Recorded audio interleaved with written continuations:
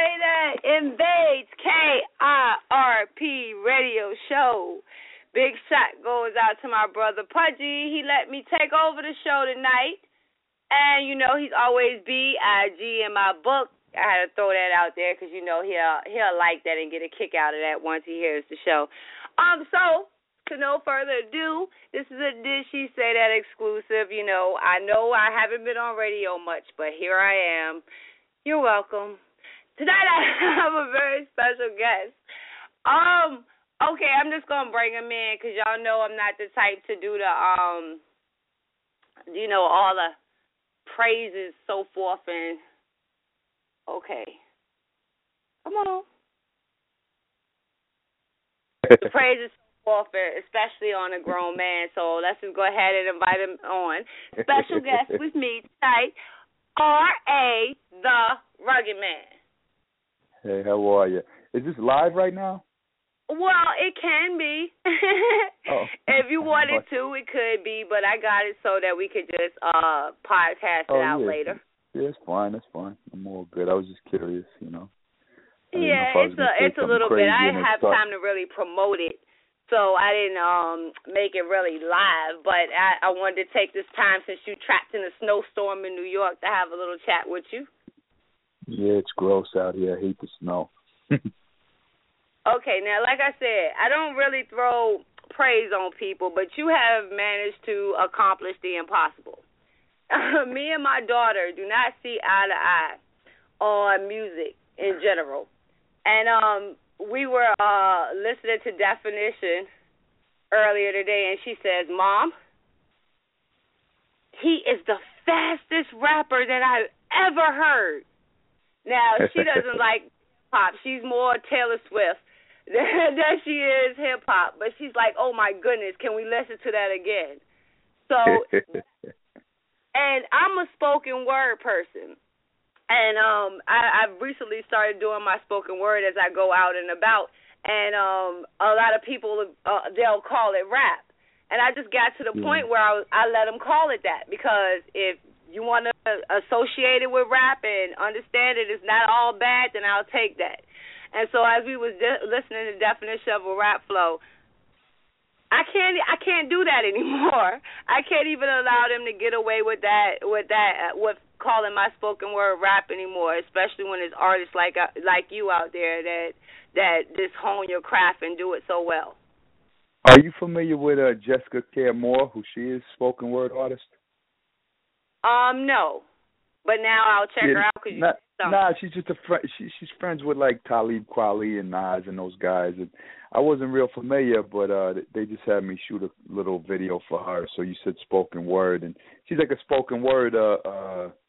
You know, she's got a little history behind that. She did a lot of it. I don't know her history too much, but I know she's got some heavy status in that game. You know, so yeah, I was just curious. Yeah.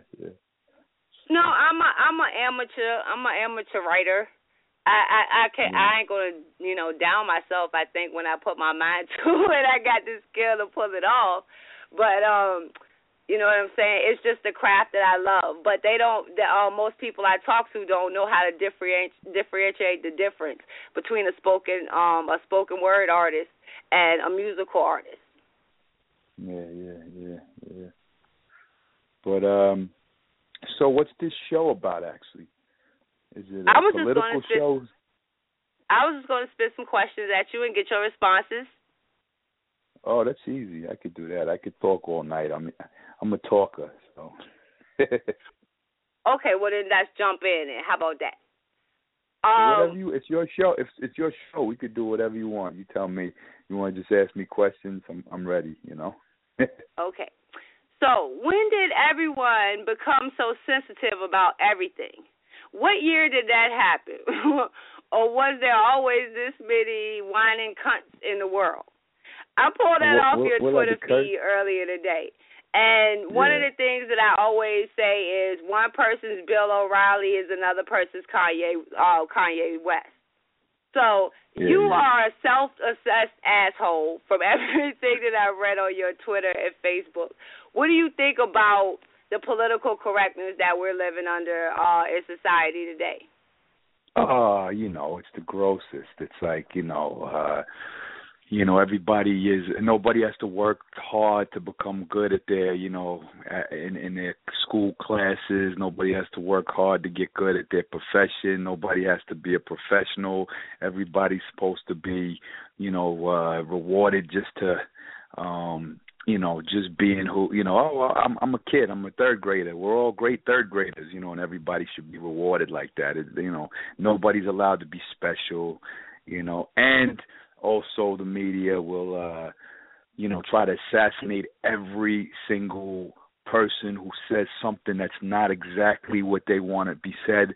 They'll assassinate it, and then they'll have society believing that these little tiny words are huge and horrible, and whoever said them is a monster because they oversensitized the public to language, and to sides that aren't the regular. If you're speaking something that's not exactly what you're supposed to say, no one's used to it and they can't handle it, and they're told to dislike you and told that you're a monster. So you have to basically speak exactly what you're told, or be assassinated, politically or socially, or that's the era we live in, So. And that's one of the things we grew up with coming up, and I'm speaking because I'm assuming you're going to agree with me on this. Is like we got picked on. We got called names. We got knocked down in the dirt. We weren't shielded, from everything and all of these life experiences. We had to face it, head on. And in some cases, a lot of us didn't deal with it well, but a lot of us came out of the other side knowing adversity. We trip up and we fall. We don't bitch, moan, and whine and cry. You fall down, you get back up. Even when I go to like overseas, and I'll go to like, say there's like a public park, for children in Norway or something. They'll have high up monkey bars and dangerous things that the kids play on, and they all go play on it, and they all have fun. And maybe some of them fall down, get hurt, they get back up. Now it's like, in our country, it's like, oh, that's a little dangerous. Take that out the park, or I'm going to sue you. Oh, we can't have a peanut, or some kid's going to die. It's like no one's allowed to, fall down and get back up. It's got to be like everything's completely, So what's going to happen when these children are 18, 19, 20, 21, 22 and they fall? Who the hell is going to, baby them to get back up? Nobody. In life, everybody falls down. Everybody gets beat up. Everybody tumbles. And they're not allowing our children to have strength. They're softening up the children. Like, oh, it's okay. It's like you're babying the children. And the thing is, these parents and the society that's babying the children, they're not going to be there when that child's 30 and 35. So what they're going to do is they're going to put them kids on 1 million prescription drugs and they all think they're depressed because life isn't going their way and not everything's soft and easy. So, I'm depressed. No, you're not depressed. You're going through fucking life. That's life. You went through a breakup. Oh, somebody died in your family. Oh, you lost your job. Now you're suicidal on 50 million doctor pills and on prescriptions and thinking you want to die. It's like, in life, you're told no. In real life, you're told no. In the world, you're told no, you can't have that, and you got to learn to understand that that's life. But when you're a kid and yes, have what you want, do what you want, boom, boom. Oh, you're the best. Okay, now I'm a grown up and I can't get a job and nobody likes me. And but no one's telling me I'm the best anymore because I have no qualifications, and I'm a pussy because I was raised soft. So what do they do then? Who protects them then? Oh, and then those ones are leashed out on the rest of society, and we have to deal with them. And that's why we can't have nothing nice. We can't have a club, or we can't have a restaurant, or we can't have this because those people want to come in and mess up our good time. And then say, make it on the news. Those are the ones who represent us all when they're not. Yeah. Yep. The softies that are, You know, this is the way the average man thinks. No, that's not the way the average person thinks. It's not. That's the way you think, and you're softened up, and you're a pussy, and that's how you were raised, and you want to raise society to be like you. Oh, I was picked on. Yeah. You're fucking 48 years old. Shut the fuck up about being picked on when you were 7, all right? You know? It's about time you get over it. Because, like, coming up, I would get my ass beat if I came to my mom and was like, somebody said something about me. Like, I could imagine I would have more fear of my mom than I would of the kid that was picking on me. Because I knew what I would get if I came to my mom crying about somebody's words. Now, if you put your hands on me, then we got a different situation.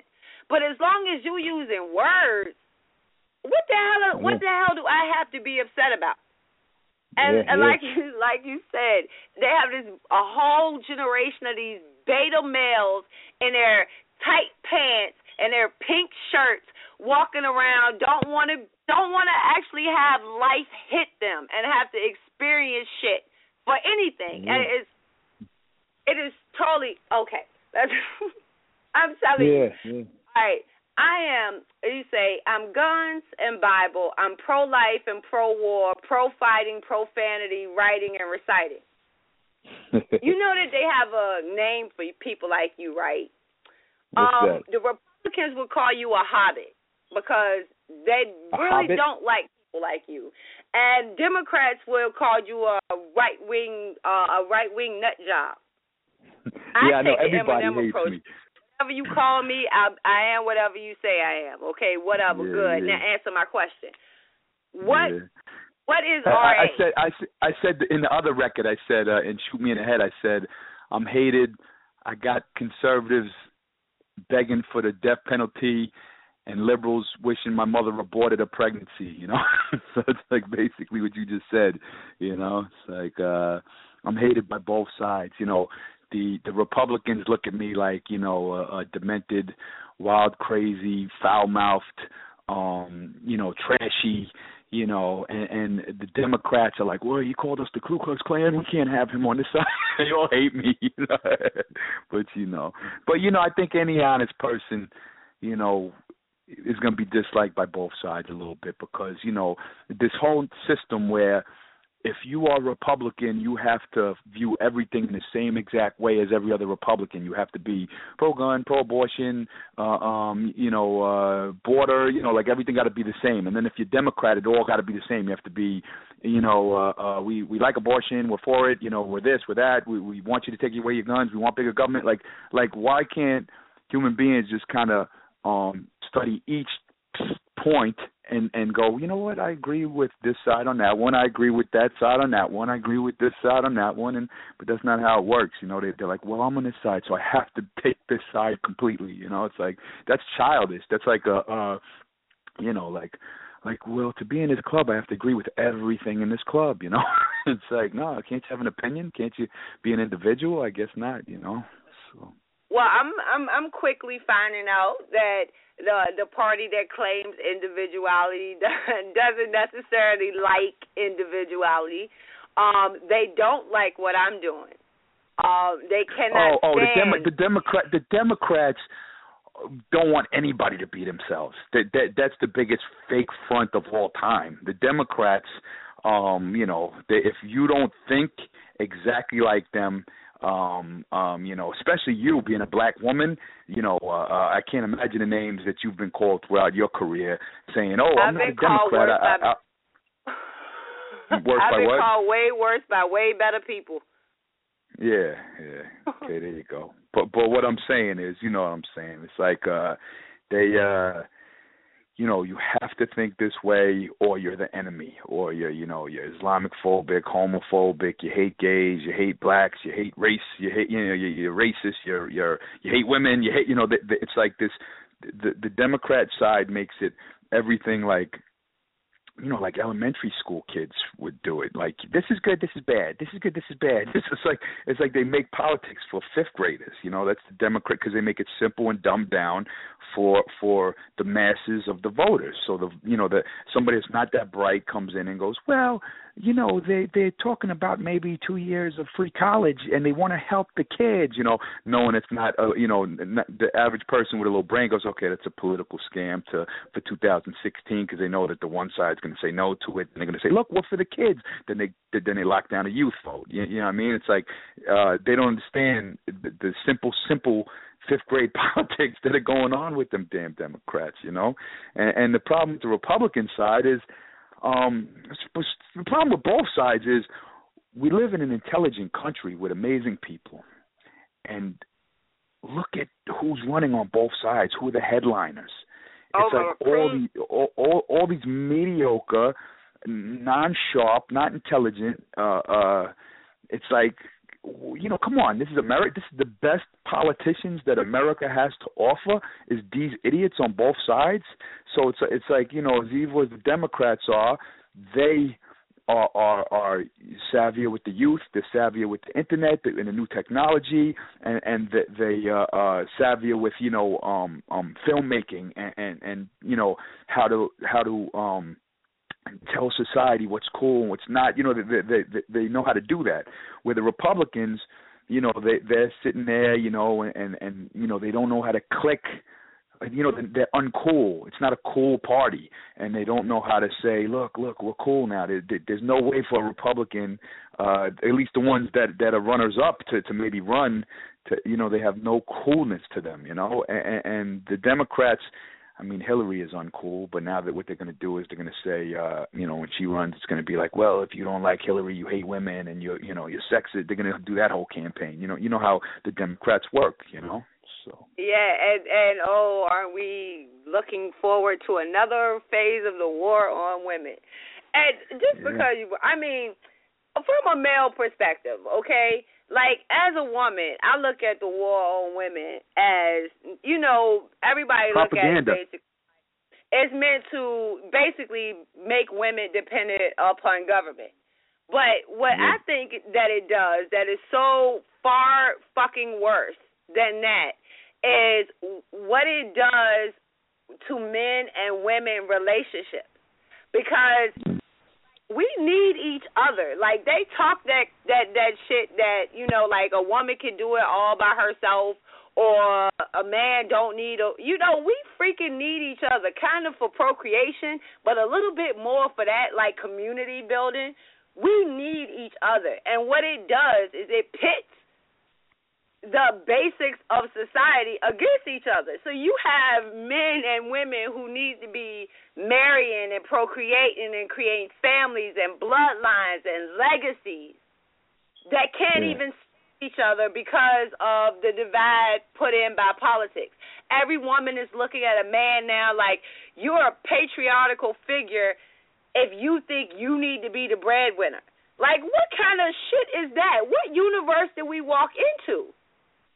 And we also we live in a world where they're not allowed to make each other feel good. A woman's not allowed to, hey, here's a soda. Yeah, I cooked something for you. And a man, hey, I bought you something nice. It's like, that's all behind you. We can't do that. We can't do good shit for each other. You know what I mean? Like the woman I've been with for the last year, she's a school teacher in Berlin, and she makes a great living. She's got a nice place, and I'll come home. She'll cook a breakfast for me. She'll come home after work, cook a dinner for me. I'll take care of some of her expenses, and we go out to a nice restaurant, and I'll take her out, and it's like there's never like a thing where she's like, yo, you asked me to get a drink. What are you, male chauvinist? Because none of us even have that stupid idea in our head. We're just like, hey, could you go get me a drink? Yeah, no problem. And she's there cleaning my clothes, and I'm here. Do you like this nice jacket? I'll get you this jacket. It's like we're doing nice shit for each other. But I'm not going to get the oil changed in my car. I'm not taking the damn trash out. It's certain things that I am not going to do that my man does for me, and in return, I do for him. What the hell is wrong with that? And if he doesn't mind taking out the damn trash for you and doing the oil, and you don't mind, cooking a meal for them. What the fuck is the problem? But then they come in and go, oh, this, boom, boom, it's got to be like this. It's like, no, it doesn't have to be like that. But this is the way people feel comfortable. A lot of people feel comfortable. Don't put them down because they live in a comfortable lifestyle that you don't accept because you don't want to accept it. You know what I mean? It's not,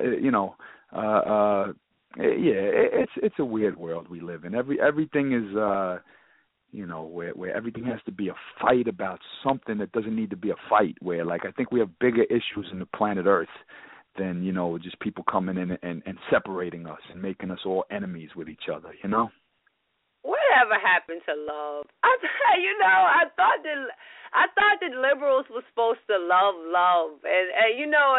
and love utopia and this idea of, we all know the statistics of what it is. I don't know. They just No, but here's the thing: a true liberal, a true person that wants to liberate does love.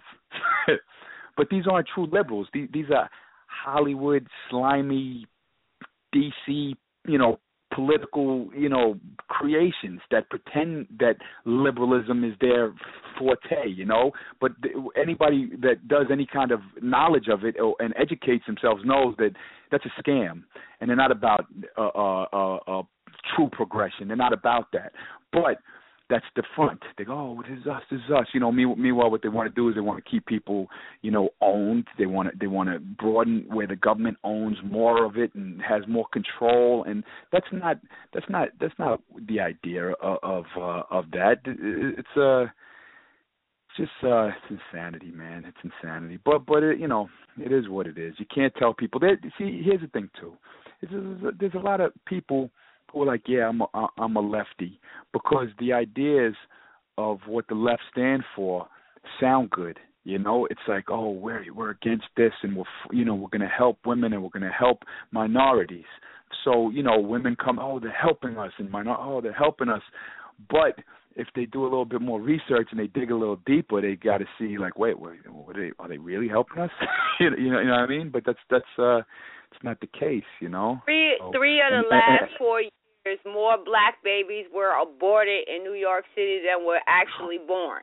So maybe women and children need to be the main ones asking if Democrats are really helping them. Well, that's the thing too. Is now they made it where if you believe that pro-life is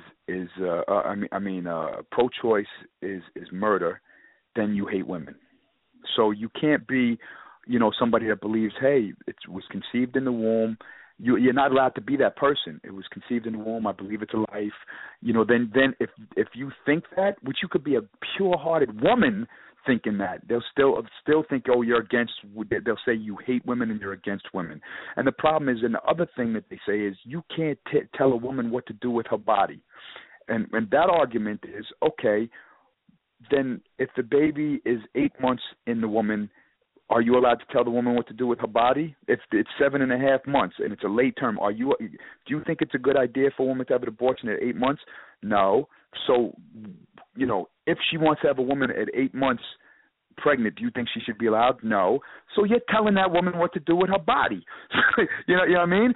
So what if somebody else believes that this is conceived, and we all know the history of eugenics and Margaret Sanger and Planned Parenthood, and the idea is to keep the population of the black community and the lower educated and the lower, the poor people, down, and let the elite people and the rich people and quote unquote Margaret Sanger the smarter, let them have life and make life, because why let these low life people who do nothing for the planet, low educated people, no brains, why let them make more babies and make the population bigger? And then you have lefties coming in and sticking up for that, not knowing that they're sticking up for it, but they go, do you notice, Republicans, they say they don't want crime, but then, if you look, when they abort, ever since abortion was legal, the crime rate went down, and this year, 18 years late, it's like, you sick, disgusting people. So you're promoting kill the youth of the black community because they will be criminals. That's basically what half of those lefties are saying. God. Thank you. I think because I refuse. I don't play when it comes to abortion. I don't play the war on women. I'm like, you're not gonna even play that game with me. If you're gonna talk to me, you gonna talk to me about eugenics, and you're not gonna play that fake war on women with me because I know the fallacy of it. And another area they do it in is the Second Amendment. Now I'm a gun nut, and I know that you and I kind of share an opinion on the issue when it comes to gun control and police brutality. Okay? Yeah, because that's the funniest one. It's the biggest hypocrites. They say, oh, the cops are bad. The cops are bad. The cops are bad. We hate cops. Cops are bad. But society shouldn't have guns. Only the cops should have guns. So what are you fucking talking about? So you want to give the cops the most power possible by taking the weapons away from law-abiding citizens. So that is the most ignorant stance. Like you can't have that cake and eat it too. Like I said, it's like what how does that make any sense? Empowering a force that you despise so much. Give them more power over you and the community. It makes no sense. It makes zero sense whatsoever. And you have them like, hands up, don't shoot. I'm like, you're supposed to have your hand on the trigger shooting back. Like, what philosophy, in what world is it that you live in where you surrender your basic right to self-protection? Like, the history of the world is littered with the weak being killed. It crosses every racial line. It crosses every socioeconomic line. It crosses men. It crosses women. It crosses everything. The weak will be destroyed by the strong. Where does this philosophy come from where we purposely try to make ourselves weaker? Yeah. Yep, exactly. And then they do the exact thing that an evil government does is they use the death of our children and our people to say, hey, see what happened when now we have to take your power away. Meanwhile, you don't. How is taking weapons away from a law-abiding citizen going to protect lives in any way? How? How does that protect lives in any way? And what they're doing is, it creates statistics. It creates statistics. How many youth, and like I said, across all spectrums, how many youth have been in prison for what should have been a basic right under the Constitution? Like, how many men at 18 could have legally had a gun but don't know that they could legally have a gun that got caught with one? So it's to pass statistics to say, if you look at gun crime, then this certain specific area is where you find it all. And if you really dig into the top 10 cities in the United States of America with crime problems are run by Democrats and have been run by Democrats for the last 40 years and have some of the toughest gun laws in the country. So you have the problem. The biggest problem is that they need to take the guns off the streets. That's what they need to do. They need to take illegal weapons off the streets. They got to make sure illegal weapons aren't coming into the country, or they got to make sure that illegal weapons aren't crossing state lines to get to this. They have to take the illegal weapons out of the hands of the criminals, and out of the hands of the children, 11-year-old boys, 12-year-old boys. Those aren't legal weapons. You know what I mean? And they have to make weapons harder to get for people who aren't supposed to have them. You know what I mean? If you have a criminal record, if you have this and that, okay, cool. Almost like when you say you're going around and you're driving your car and you're smashing into shit every day. Take the car away. Sorry. If you have a crime record, if you have a criminal record. I want to put a that because what we have right now, like I had my father, this is why I became a gun nut, because my father had guns. So when I was 7 years old, my father took me out, and they would go hunting, and he took me and he killed a deer, and he brought me to the deer, and he was like, this is what a bullet does. And it doesn't, you can't take it back. There is no do-over. Once it is shot and once it hit its target, it is done. That is complete, over. So you have to not only understand that responsibility, you have to respect it. And today what we have is a generation who are learning gun safety as point and shoot, because their 16-year-old cousin is teaching them how to have a weapon instead of someone who can actually teach them. Never put your finger on the trigger unless you're ready to shoot. Always treat it like it's loaded. Make sure you check the chamber. Just the basic things of gun safety are being missed by our youth because it's take them away from them instead of teaching them, giving them proper training, proper respect for the weapon, to understand that it is your right and your responsibility to protect both you and your person and your house. And then once you have a whole group of community, a whole community protecting themselves, their family, and their house, you'll have a community that protects itself rather than having gun rights pulled away. Yeah, and anybody listening to you right now is they're going to say, oh, you know, that's typical American talk. You know, that's where they go with that. So, right. Anybody listening? You damn right. I shoot straight, and it comes from training, and I know the responsibility of me and my weapon. And I believe if everybody in this world knew that, you wouldn't have what's going on with ISIS or Boko Haram when they're running up in these camps and taking all of these women, because they would fight back. And that's the point where if you're never going to disarm the bad guys, there's always going to be evil. You take all the guns off, then they'll be blowing us up. You take the bombs away, then they'll be cutting us with knives. You take the knives away, they'll use swords. Throughout the recorded time of history, you cannot stop evil. So the only thing you can do to stop evil is to prepare yourself to fight for good. Yeah. That's. I mean, look at the history of the world. Period. I mean, death, murder, killing, raping, fights, attacks on villages, takeovers of castles, whatever it is. That it's been from the beginning of time. That's what the world is: violence and death and killing, and some people think, oh, now there's guns. Now it's really going on. No, it's always been pretty much, that's the other thing they say. We progress. But as far as progress, I mean, is there really any less death now than there was, 1,000 years ago, or 100 years ago, or 10,000? You know what I mean? Like, yeah. So. You can't erase the human condition. I mean, it's just going to be, some people amongst our population is going to be dicks. Some of them is going to be assholes. Some of them is going to be murderers. Some of them are going to be rapists. Some of them.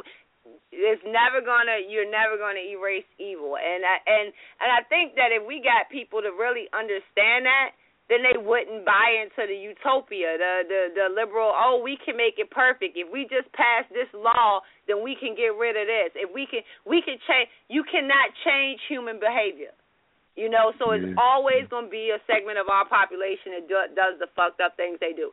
All right, lighter note. Because I absolutely love hip-hop and I love the craft. One of the best things I love about hip-hop, when I know I've heard a good song or I know I've heard a good artist, is when I have to play back, when I have to go back and listen again. Like back in the day it was, stop, rewind, play, and trying to jot down the lyrics. Now we have sites like Genius that put all the lyrics just up for us, so once our favorite song come out, we can go and hear exactly what our rappers have to say. I look at it as rap as a philosophy.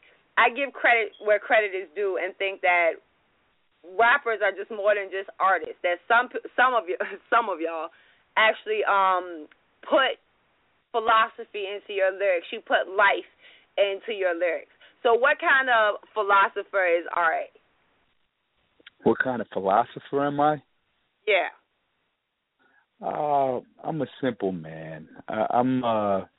My philosophy in music isn't complex. I paint the pictures that I see right in front of my face. You know, if there's loss in the family, if there's struggle in the family, if there's a little difficult bump in the road that I got to get past, boom, I write it on the paper. I'm not extra. Like, there's rappers like Jizza that are, metaphysical, super, complex like that. Me, I kind of, I'm a basic man, and I try different styles, different flows, different eras of hip hop. I try to go from 2015 to 1985, and I'm more of a stylish lyricist, where philosophical rhymes, I tell life how I see it. It's that simple in my mind. Maybe somebody else might listen to the music and go like, nah, your philosophy and this and that is a lot more deep than you're giving yourself credit. But to me, I'm a simple man with, that tells a story, each year, each month by month, the way I see it, so. Is it the story? Is it the story in your head, or is it you hear the beat and it brings the story out? Well, I lived a long, pretty crazy life, and not just grew up struggling, not all that bullshit story. It's my story's a little different than everybody else, and so a lot of story was already there growing up. I came from the family, the Vietnam, veteran father who was affected by Agent Orange, and had a little mental illness from time to time, and he was a highly decorated hero, and then in and out of the mental house, and then coming home, and unprogram him. They teach a soldier to kill. He's over enemy territories, and they train him to be a killer, and then they come back in society, and your father's still a little wild, so they society has to deprogram them. Not the army and the government doesn't deprogram their killers, and I'm not calling them the killers are still heroes. They're protecting their fellow troops, but they're still trained to, hey, we're trained to do this, and that's in their mind, They come home, but then he was hit with Agent Orange, and then his daughter Didi was born. She couldn't walk or talk, and she was handicapped he was in 6 different places where they sprayed Agent Orange. He went in 6 different missions which Agent Orange was sprayed, because he did hundreds of missions or tons of missions. I don't know exact numbers, but and then his daughter was born, couldn't walk or talk, and then his grandson was born. His older daughter had a kid, and her son died. He couldn't walk, and he died young. And then he had a son that died at 10 years old that couldn't walk or talk and was blind, and that's he never held it against the government, because he said he knew what he was getting into. You're fighting, and you sign up for it, and you're risking your life. But at the time, he didn't know about that chemical that hey, this could affect your children and your grandchildren. So those pictures were already in my head. So when you pick up the pen, you start writing, some of that stuff comes out of nowhere. Like, wow, I didn't know I had that in me today. Okay, there you go, No, I know exactly. Oh, my gosh, thank you so much for sharing that story with me. I send prayers, man. Yeah. Oh, you didn't know none of my background, huh? I try not to, because then you get jaded following people, and then you meet them, and then your expectation is crashed.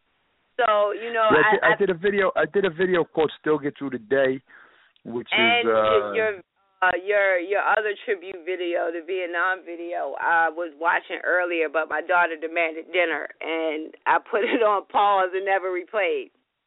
Oh yeah, so, yeah.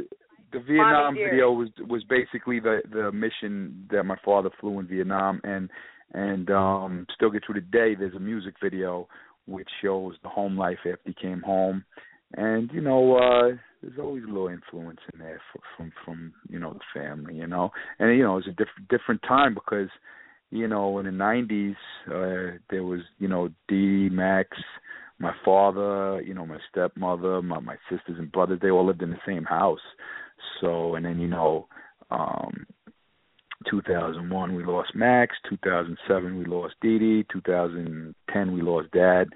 So now, my stepmother lives with her sister, my sister got a place somewhere else, my other sister moved to Cali, my brother, so like the whole family, it's just like such a different time within just 5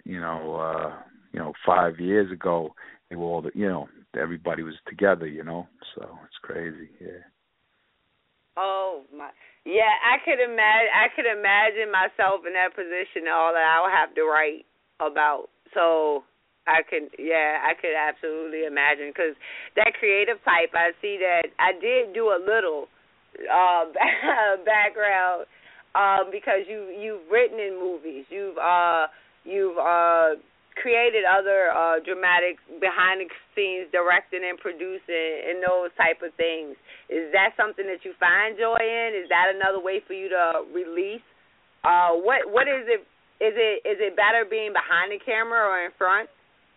I've been directing a lot of my videos, and I I brought a B-movie director out of retirement a bunch of years back, but I'm going to be doing features in the future. But right now, I've been doing like last year I did 100 shows. The year before that I did 150 shows, and I'm working on my next album, and I plan to do hopefully 100 shows this year, and then when the next album's done, I plan hopefully doing 150. So like I stay on the road busy, so it's hard to make a movie when you're heavy on the road, So if I have time to just sit down and do that, I'll do that, But in the future I'll be making films, yeah. It's just right now I'm making a good amount of money touring, and let the buzz is there, so you want to keep feeding yourself off the buzz. You want to go where the money's at and survive off of that. You don't want to I got my buzz going and everything's going real good, and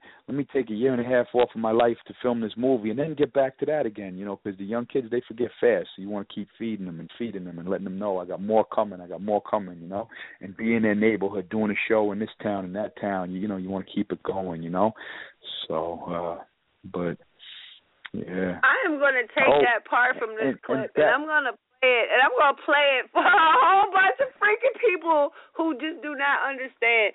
What you're basically explaining is capitalism. Is the law of supply and demand. If they're requesting RA, the RA shows up because that's smart business. Yeah. Back to the abortion thing, because we just talked about my entire family. We come from a pro-life family, obviously. And, when Dee was born, they said, oh, she's going to be sick. She's only going to live 8 days. So they said, oh, just leave her here, leave her here. And then my stepmother said, nah, they took care of her. But then when my sister Nikki, who's beautiful, she's a model, she's healthy, she's in college right now, when she was she's 21 now, so 22 years ago, when Dee was pregnant, they said, oh, Nikki's not moving around. It was like, I think 6 months into the pregnancy, 6.5 months into the pregnancy, they said, hey, Nikki's not moving around. Oh, not Nikki, she wasn't Nikki at the time yet, but, the baby's not moving around.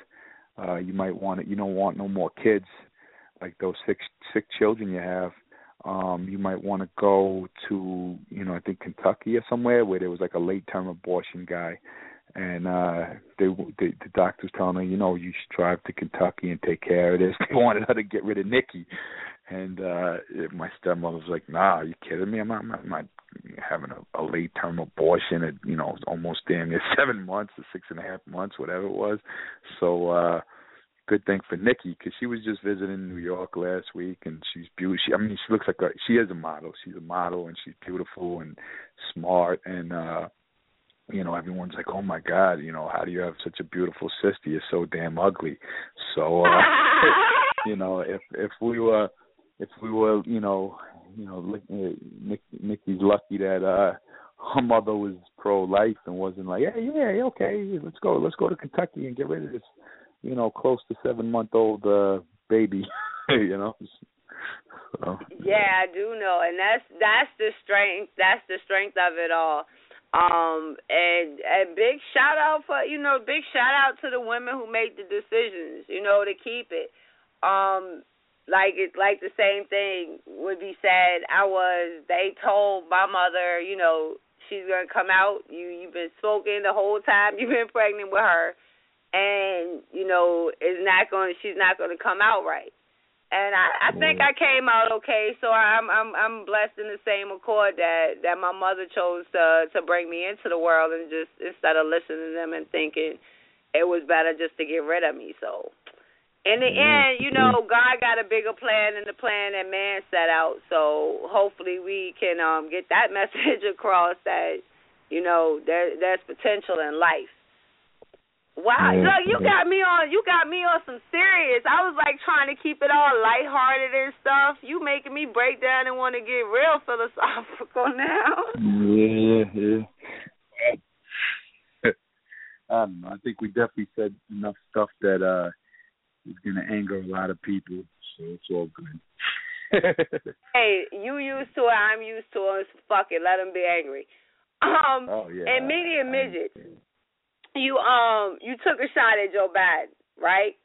And I was tweeting out, kind of my favorite spots from the song, and I couldn't tweet that one out because I knew if I tweeted it out, that all the conservatives would latch on to just that one phrase and not pay attention to the totalitarian song, and that even the thought of that pissed me off.